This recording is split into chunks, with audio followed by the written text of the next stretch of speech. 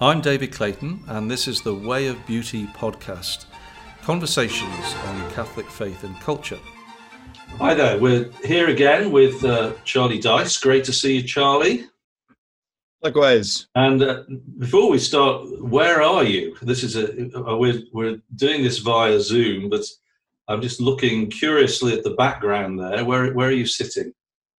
Yeah, you might be able to tell from some context clues. I've got the barometer and some line there. I'm down at the boat at the Berkeley Marina. This is becoming my home office slash, well, of course, it's a sailboat, so its primary function is for sailing, but it doubles as a little recording studio. So got to get you down here one of these days, and we'll record from the boat. I'd love to do that. For as long as we can't go to the garden, the convent. Yeah, and we were just chatting before, and I was saying that you're like a new version of Radio Caroline, which Brits of a certain age will know. This was pirate radio, sitting offshore in a boat, beaming this revolutionary 1960s pop music. So we can worry about that in a different way. But this is it just reminded me of that with your sort of libertarian interests. So great stuff. Well, hopefully we'll be noted for our revolutionary ideas. Yes. Although even that has a bit of a mixed connotation. Radical and interesting and harmonizing, which in today's world is revolutionary, but it's in a metaphorical way, if we can call it that. We're not trying to instigate violence or topple a society. We want to uphold it. Okay, so today, again, regular listeners and viewers will know the themes that Charlie and I tend to focus on. Charlie is organising another 50-mile walk, and we mentioned this a little bit about the last one he did. But I just want to introduce the subject, and how can a 50-mile walk, what can that do? Well, how can that be connected with the way of beauty? And so my view of these things and what Charlie is doing, which I find very interesting, is that that really in life, the harmonizing factor for all of us is Christ. And so all human activity can be ordered to a relationship with Christ, with at its heart, of course, the worship of God and the encounter with Christ in the liturgy. So potentially all human activity can be ordered to it. And so when we look at things that don't seem so obviously liturgical, what we're thinking about is how these mundane activities might be ordered to a liturgical principle and a Christological principle.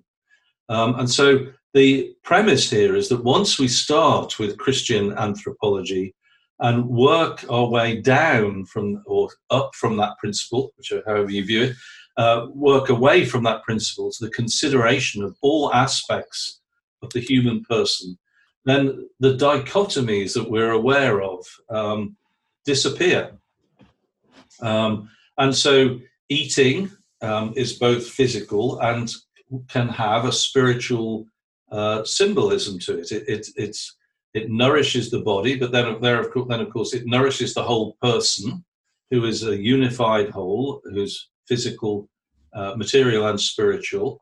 And so it has an impact on our spiritual lives. And there are patterns of eating which indicate this to us through the feasting and the fasting of the year. And the timing of these cycles is daily, weekly, seasonal, and annual. And so what the sort of things that Charlie is looking at is in a sense conforming to these patterns in the things that we eat, the things that we don't eat. Exercise is something else you're very interested in. We'll touch on that in this podcast. Work and recreation. And then, of course, prayer and worship, we know follows these cycles. If you're a Catholic or an Orthodox and you follow the liturgical year, less so in other traditions. But the harmonizing principle is Christ. And so I just thought it was worth saying that, just in case people feel we're getting a little bit tangential here. So first of all, Charlie, tell us about what you're doing, what you're organising, and give us just a summary of why this is, and then we'll go from there. Yeah, thanks for that introduction of the concept and tying it back to the theme of this podcast and the kind of the unifying principle of our lives, which is the worship of God, and you bring it back to Christ, which I haven't always done, at least explicitly in my mind, but I think that beneath the surface, there's a sense of being called, being summoned, being challenged to go beyond maybe what you thought you were capable of doing. And so JFK, when he was president-elect in 1960, just after winning the election, but before taking office, started to call Americans to a higher kind of being with this essay that he wrote for Sports Illustrated called The Soft American. And this essay could have been written today, and it would still resonate, I think, in the same ways that it did then. Since the 1960s, Americans have undergone kind of ebbs and flows with respect to the popularity of physical fitness, and you can think of the 80s when there was all kinds of movements to do calisthenics and all those little parklets that line the paths where you can do pull-ups or special kinds of push-ups. I think those came around the 80s. So there was this wave where people became more aware of the need to take care of their health. And Kennedy's point was that every civilization of the past, at least any of the ones that we have any record of, the ones that were successful enough to sort of survive the test of time, had a knowledge of physicality and the causes of vitality and vigor, which we're in danger of forgetting because modern life is so comfortable, so convenient in ways that we don't actually have to move or be physical in the ways that our ancestors used to. So the call that was adapted from this essay was the Kennedy Challenge, or the Kennedy March, 50 miles in 16 hours or less. And he picked this up from Teddy Roosevelt, who had issued it as a challenge to his army generals, saying, even though it's peacetime, we need to be prepared in the event of a conflict. And my officers seem to be softened. So Teddy Roosevelt, this great promoter of the strenuous life, called on his officers to do this. He actually gave them 3 days. But Kennedy said, you should be able to do it in a single day, 16 hours. A few people kind of took up the call, including his brother, who is Attorney General, Robert Kennedy.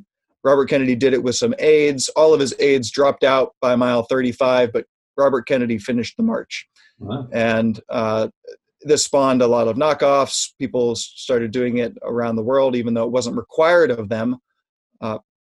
Boy Scout troops. And actually, interestingly, Europe was where it caught on more so than the United States. And throughout the past 50 years, we've had some traditions that have remained. But in general, it's become rare for people to do that long of a distance unless they're doing some kind of an ultra marathon. I've never done a marathon or an ultra marathon, but walking is something that I think is accessible to everybody. Even if you can't do a full 50 miles, most people can walk, 5 or 10 miles. And in my experience, if you can walk 10 miles, you can walk 20. And from there, it's just a matter of working up until you get to the full 50. If you can do 10, you can do 20, and after that, 50's a breeze. Okay. Yeah. We'll see. I don't plan on doing the 50. I hope to join you for part of it, and we'll come to the additional meaning of this. I think it's worth bringing up that as with nearly everything in modern society, there's a dualism here. We swing from one extreme to the other.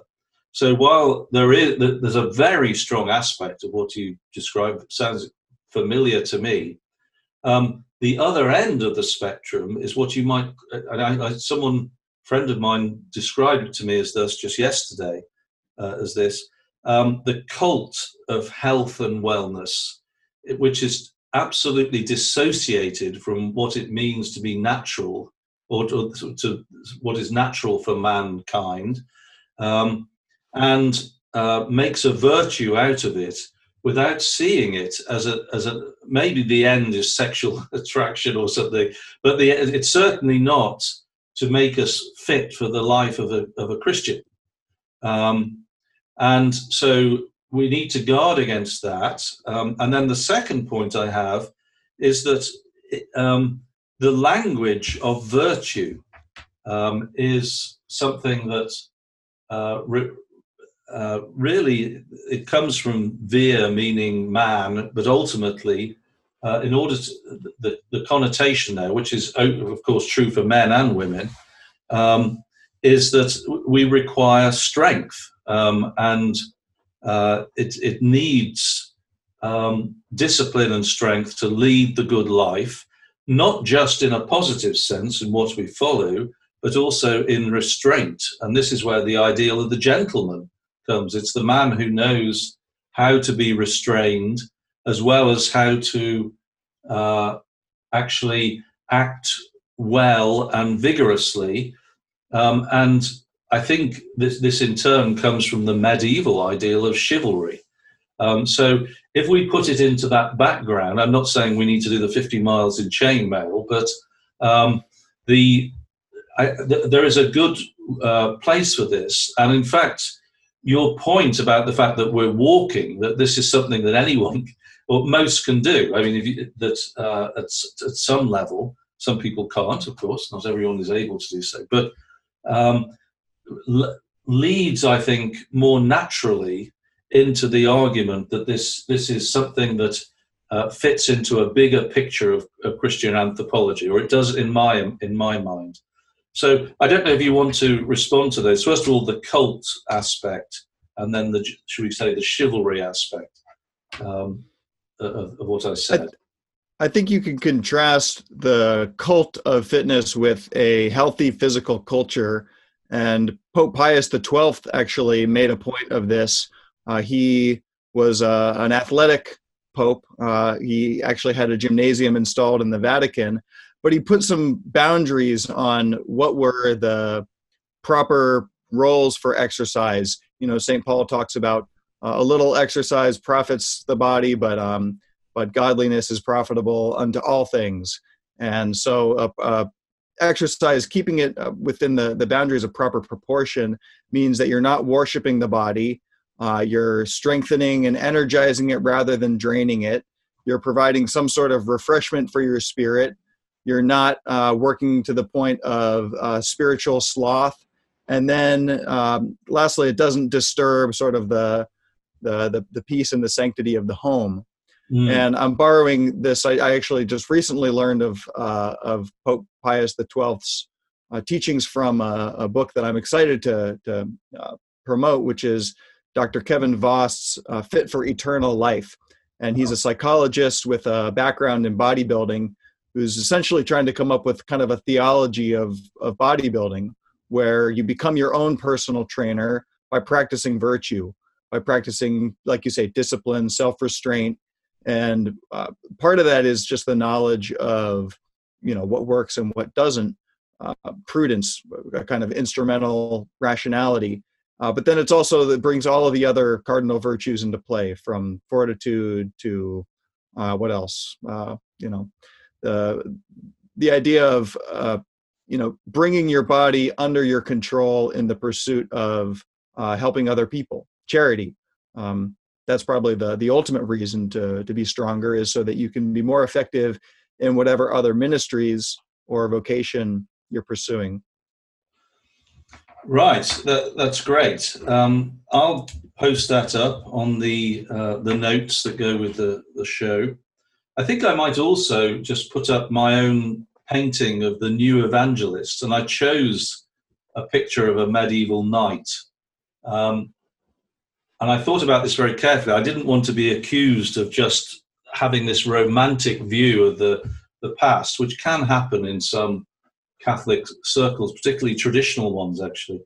And there's much that's good of the past, of course, but I thought that this would speak to people today because of the image we have. Chivalry is still associated with medieval knights most, I think, perhaps because the ideal was not promoted so strongly in times since. But I felt that this would, even as a symbol of the past, if you like, would speak to people today for that reason.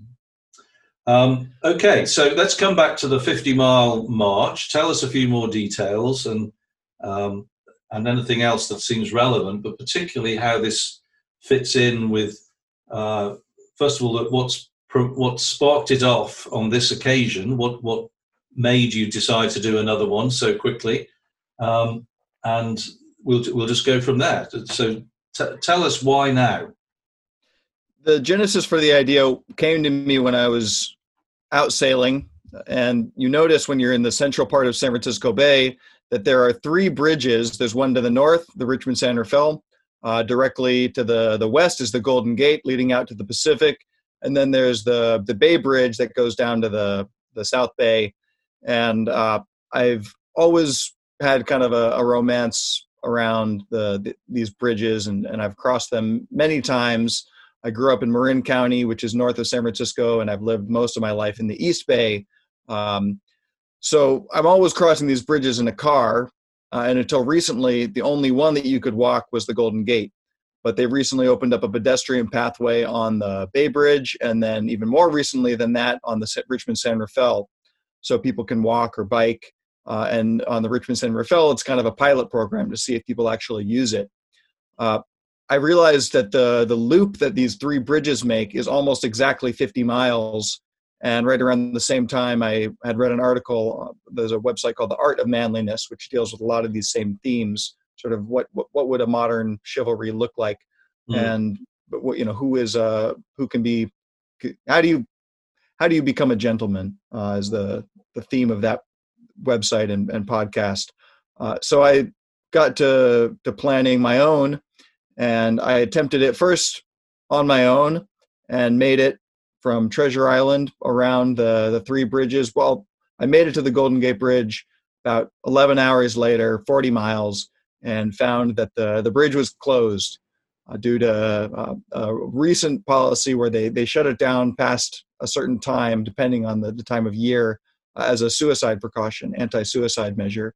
And so I kind of pleaded with the guard on the intercom to let me through and make an exception, but he wasn't having any of it. And so I took a lift to the other side of the Golden Gate Bridge, where I had a ride waiting for me, and knew that I had to try again. And so I planned a bigger group event where I invited people to do their own training beforehand, and I produced a little guide to efficient marching technique, which is relatively straightforward. You put one foot in front of the other, you keep your feet straight, you don't bend them outward, things like that. But there are some nuances, and you can learn it just by practicing and becoming more aware of certain principles, and wearing the right footwear, a minimal foot that conforms to minimal shoe that conforms to the shape of your foot rather than contorting it. Interestingly, Robert Kennedy did his 50-mile march in a pair of pointy Oxford shoes, so extremely uncomfortable. But I have the benefit of using shoes that actually fit my toes, and they're wide in the front, and then there's zero drop from the heel to the toe. So you're not striking your heel prematurely when you come down. You can swing your leg out farther, and these are all techniques that just make it a little bit easier. And I only got a couple of takers for the second 50-mile march, partly because this was right at the beginning of the shelter in place, and so people were being advised not to meet in groups. Yeah. And so I did it with just my friend Ben, who you do the evening vespers with, and wow. And your housemate. All yes, of our exactly. So yeah, we're a small community of the St. Jerome's alum and and current residents. So yeah. So this one was a success. We made it around all 3 bridges, did it in about 16 hours, starting at 6 a.m, ending around 9:30 at night. And I had originally planned to do it with another MoveNat trainer, that's natural movement. And this guy, Nathan Amato, was planning on traveling up, but couldn't make it up because of the uncertainty around what was going to be allowed. now that 2 months have passed, I think that it's becoming more and more obvious that we can't go on indefinitely like this, and that we need a little bit of a shot in the arm in the same way that JFK gave this rousing call to all Americans to not become the soft American. That's what we're doing this time around. We're saying going outside and walking is one of the healthiest things you can do. We can talk about the reasons for that, but in a nutshell, staying indoors comes with risks of its own. And so going out in small groups, keeping a distance of a few feet and, not spitting or sneezing on each other seems to me like a reasonable balance of precaution with the need to start to get back outside and live life again. Great. And this is rather like the whole idea that this 50-mile march, we're not saying unless you do that, you're not matching up to the ideal. What we're saying, this really is a symbol of what everyone can aspire to by degrees, I would say. And so that's true of this. It's a great idea, I think, a symbol of this idea of chivalry and virtue and strength, uniting all these values.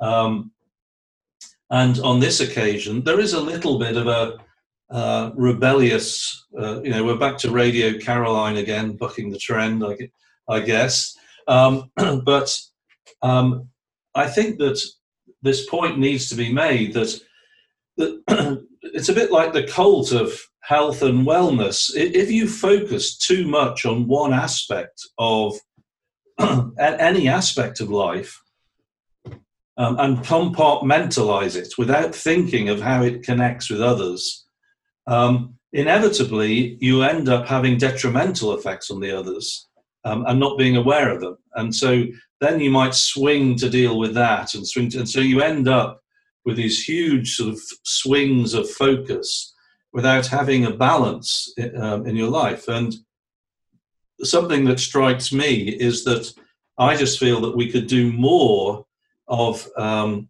understanding of that what's happening in the lockdown. It's certainly, I'm not against the idea at all. In principle, the clear benefits, and I want people to be healthy and not catch the illness. But there seems to be a lack of recognition in the debate, at least, that there are other aspects to man other than catching a virus. There are all sorts of things that contribute to our health and wellness and general well-being. I think I prefer that word to wellness, that phrase. And that I have a sense that at the moment it's too narrowly focused on avoiding the virus and not enough on the costs of what the proposed measures might have. I don't know. Do you have anything to add to that? Yeah, I would just cite the quote from Frederick Bastiat, the great classical liberal, who talked about the seen versus the unseen, mostly as it relates to economics. But you have policies that are enacted to help one group where it's highly visible how it helps, but if you don't trace the long-term effects and the unseen, unintended consequences, you're missing the big picture. And with coronavirus, we see the hospital deaths from people who we know have the virus, and that's something that we can count, and it's broadcast on every TV screen around the country, and it's something that can be scary, and it is a real cost. But we don't see, at least not immediately, the effects of the bankruptcy, the depression, the domestic abuse, all these things that have gone hand in hand with people being shuttered in for this long. And the one that I would actually like to point out the most, because it relates to both the unseen and actually the seen costs of infection, are the effects of staying indoors on vitamin D production, where we require sunlight to synthesize vitamin D, which is crucial for fighting infection. And there have been some studies. There was one done in the Philippines and another in New Orleans that show some pretty shocking results with regard to who's getting the virus and then who's experiencing the most severe symptoms. And it turns out that something like 80 to, at the lower end of the research, to up to 98% of the mortalities are in people who have vitamin D deficiency. Wow. While only something like 4% of the fatalities are from people who have sufficient vitamin D. So these are just a couple of studies that I can also send you links for. And I recently thought, someone needs to compile this stuff into a document in one place, not just vitamin D, but sunlight produces it's antimicrobial peptides. It upregulates these small proteins that fight bacteria at the level of our skin and kind of the surface contact. So if we're not getting sunlight, we're more susceptible to the virus, and who knows how many additional people have already gotten or will get the virus when they return to the outside world, exposing themselves to other people before they've gotten that dose of sunlight. So in a way, the march, whether you do 5 miles, 10 miles, or 50, is a way to bolster your immune system as we start to reopen so that you don't get the shock to the system. And we're intending to keep social distance in this. We're not, we hope that if the news channels come and film us, I'm not expecting that, but then it won't go viral because it looks like we're an angry demonstration breaking the rules. I mean, we want to conform as much as right. Now, one point that I think could be a question in people's minds is masks. And I'm of a few minds about masks because I can see how for certain kinds of interactions, if we're standing here face to face, we all have a tendency to occasionally, even if we don't notice it or can't feel it, there are droplets coming out of our mouth when we talk, especially if we get really excited. So that can be a risk. I think that if you're all walking in one direction, and this also comes from reading actual research into the relative risks of being out on trails where people are walking and biking, and it turns out that it's extremely hard to get infected that way, partly just because you need a certain threshold of the viral load to get infected. So if you're only being exposed to a tiny, infinitesimally small droplet from someone walking on the other side of the path, that's unlikely to take hold. Whereas if you're in the household with someone frequently, conversing or coming into touching contact, that's where it spreads. It's not on the trails. So I don't plan on requiring people to wear masks. I don't plan on wearing one myself. And I think that, this could be taken as a sort of rebellious thing. But to me, it's more of I'm weighing the risk of, getting less oxygen through the mask.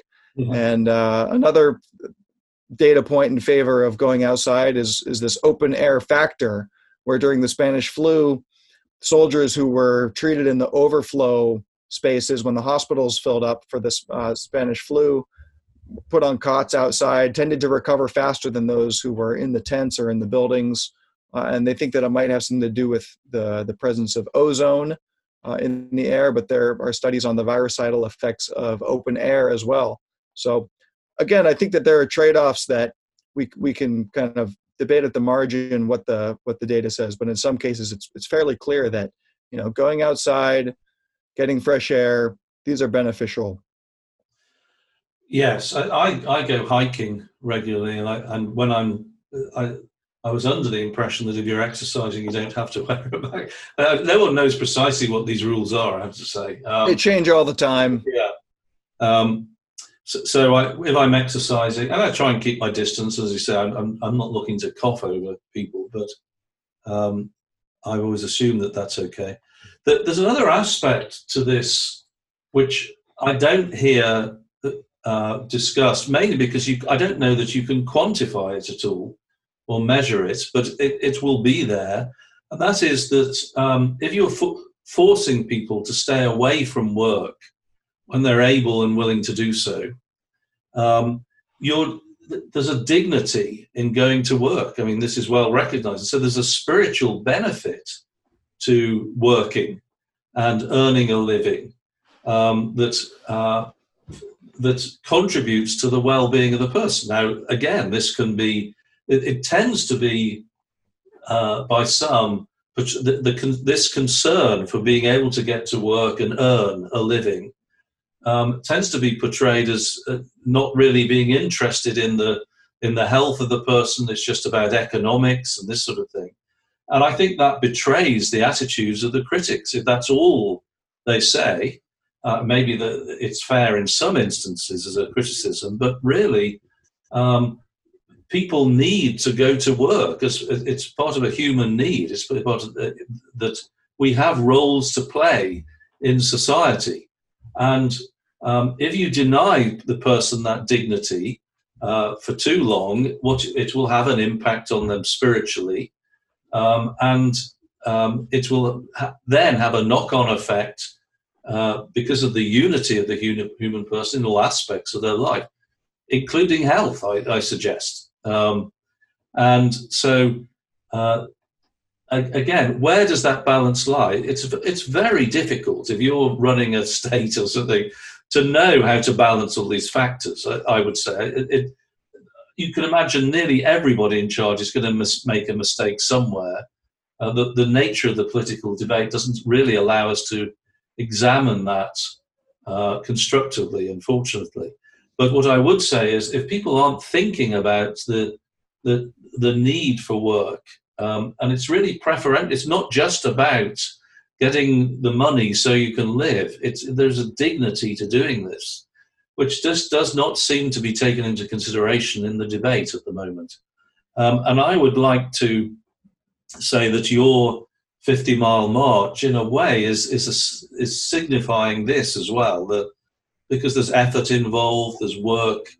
Literally, we're doing work to walk in a natural way, but earning a living is a natural thing for us to do, and contributes. Again, it has to be done in harmony with our end, which is to be in union with God in heaven. But it certainly has its place. Indeed, I would say I have a formula: nature plus purpose equals immunity, and that might seem kind of like an odd equation, but I'll try to justify it. Yeah, do. When I was in college, I had an extended period of illness that was never quite diagnosed. Initially, I thought that it was mono, but there were several tests that came back inconclusive or negative. And now looking back, I wonder if it might have been the H1N1, the swine flu, because it was shortly after the big outbreak. And I had been to Turkey, where they had a particularly bad epidemic of swine flu. So I was on my back for at least a week, just feeling totally awful. And then there were another couple weeks after that when I was feeling still sort of sick as a dog. And somewhere in that period, I think that I lost my motivation. I lost my sense of purpose. I lost all enthusiasm for the things that I was working on. And I needed to rediscover a sense of purpose before I could get better. And it took me months to recalibrate everything in my life to be able to find the motivation to start to move again in ways that inspired me. So I couldn't go to the gym anymore. I couldn't do these sort of long distance runs that I used to do when I was young and free in high school. And looking back in hindsight, I've kind of cobbled together this framework for thinking about not just autoimmunity, but getting stronger in general, and how it's the interplay of natural stressors, things like, gravity. We encounter gravity and having to lift objects, including ourselves. That's at the basis of strength. Temperature is another stressor that leads us to get stronger, whether it's hot temperature or cold temperature. So these natural stressors, plus the general challenge of finding our purpose in life, is kind of an animating contest, and it, in my experience, is the key to feeling well. Where when we don't have a purpose, it's easy to almost distract ourselves with whatever pains, psychosomatic or real, come our way. And at any given moment, most of us are dealing with some sort of pain. Yesterday, I stubbed my toe really bad on one of the cleats here at the dock. And if I were, if I didn't have anything else to think about, I'd probably be thinking about that pain. But the fact that that I've got, interesting conversations to have and interesting work ahead of me, it just kind of fades into the background. And yes, I've been thinking about what you're saying in another context, actually, that someone was telling me that she had a difficulty in the sort of obsessive thinking. That was distracting. It was making her unhappy. She was obsessed on a particular problem, and it occurred to me afterwards that the problem is not obsession. We're made to be obsessed. We're made to seek God and seek happiness and seek Him. And in a sense, that drives everything we do, or we can't escape from it. If you lose that obsession, which seems to have happened in a way to you, that is not good. We lose a sense of purpose in life. But the goal is to direct that desire for happiness and for life in the right direction. So it seems to me it's not just purpose. I agree with everything you say, but ideally the right purpose. And I think that is what Christianity uniquely supplies.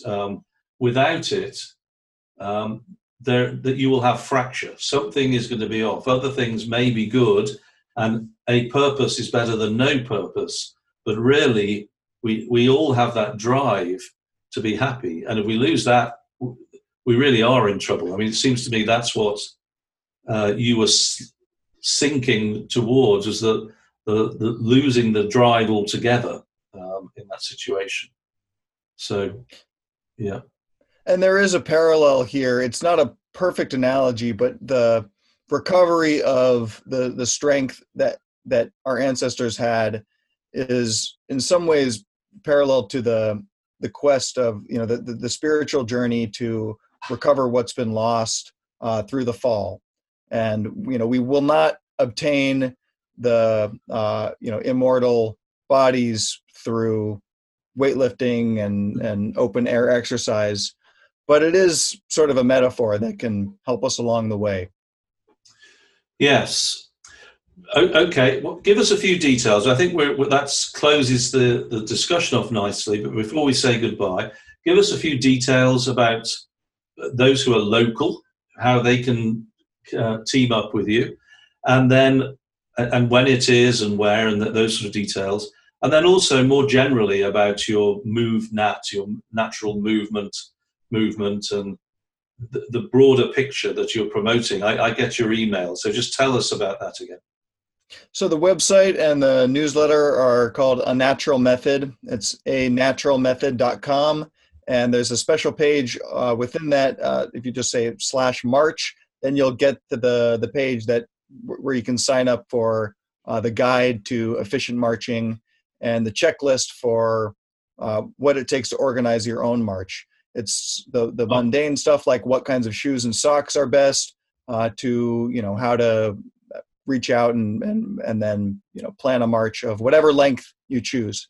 Don't get locked into thinking it has to be a 50-mile march.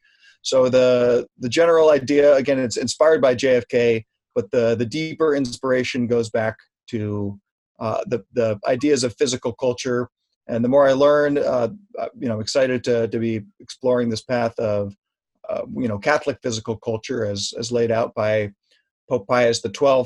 But there's related principles in the writings of an early 20th century naval officer and pioneer of physical education named George Hebert. And he did some really incredible work on what actually does it take to become strong in order to be useful. So he tied it to a framework of morality and virtue, but also getting technical about the best way to do things. And he found that rather than doing isolated exercises in a gym, he got much better results with the recruits for the Navy by exposing them to simulated but real-world challenges. So things like running, jumping, climbing, swimming, fighting, crawling, the full range of human movements, and this is called the natural method, or La Méthode Naturelle. And I'm not claiming that my method is the natural method, but it is a natural method, and you might find some inspiration for it. So I write about everything from, fasting and nutrition to ways to increase your strength using a home gym or body weight exercises. And I've got an upcoming series on eyesight and how the computer screen combined with corrective lenses is a recipe for deteriorating eyesight, but some ways that we can start to get it back. You might notice I took off my glasses in the course of this interview because I can see you well enough at 18 inches and I don't need those glasses. Okay. Well, to tell you what, my eyesight, the moment I gave in and started wearing glasses, remember I'm a lot older than you, I noticed that my eyesight just got progressively worse and worse. I mean, it really... Same here. Yeah. Anyway. So local people can also link up with our march. Just shoot me an email and sign up for the newsletter. Okay. We will be starting early on Treasure Island, 5 a.m., and making our way around, making the most of the daylight that we get here in the early summertime. Okay. Terrific. Charlie, thanks very much. And I hope our next conversation, I'd love to know more about Pius XII, actually, when you're ready to tell us about that. That sounds very interesting. Yeah, I'm going to be doing a podcast with Kevin Vost in a couple weeks, actually less than that, and we'll go into more detail. And the new podcast project is an offshoot of A Natural Method, and I'm calling it the Culture Club, looking at how different cultures attract different kinds of customers for people in the physical fitness world. So if you're a trainer or a gym owner or just someone who's enthusiastic about becoming your own personal trainer, these interviews are a way to help you think about what are your values, why are you doing what you do, and using that to motivate and inform the way that you stay healthy. Okay, terrific. Till next time, Charlie, thank you very much indeed. Thanks, David. You've been listening to the Way of Beauty podcast, conversations on Catholic faith and culture. If you enjoyed this episode, then please give us a 5-star review on iTunes. This will help others to find it too.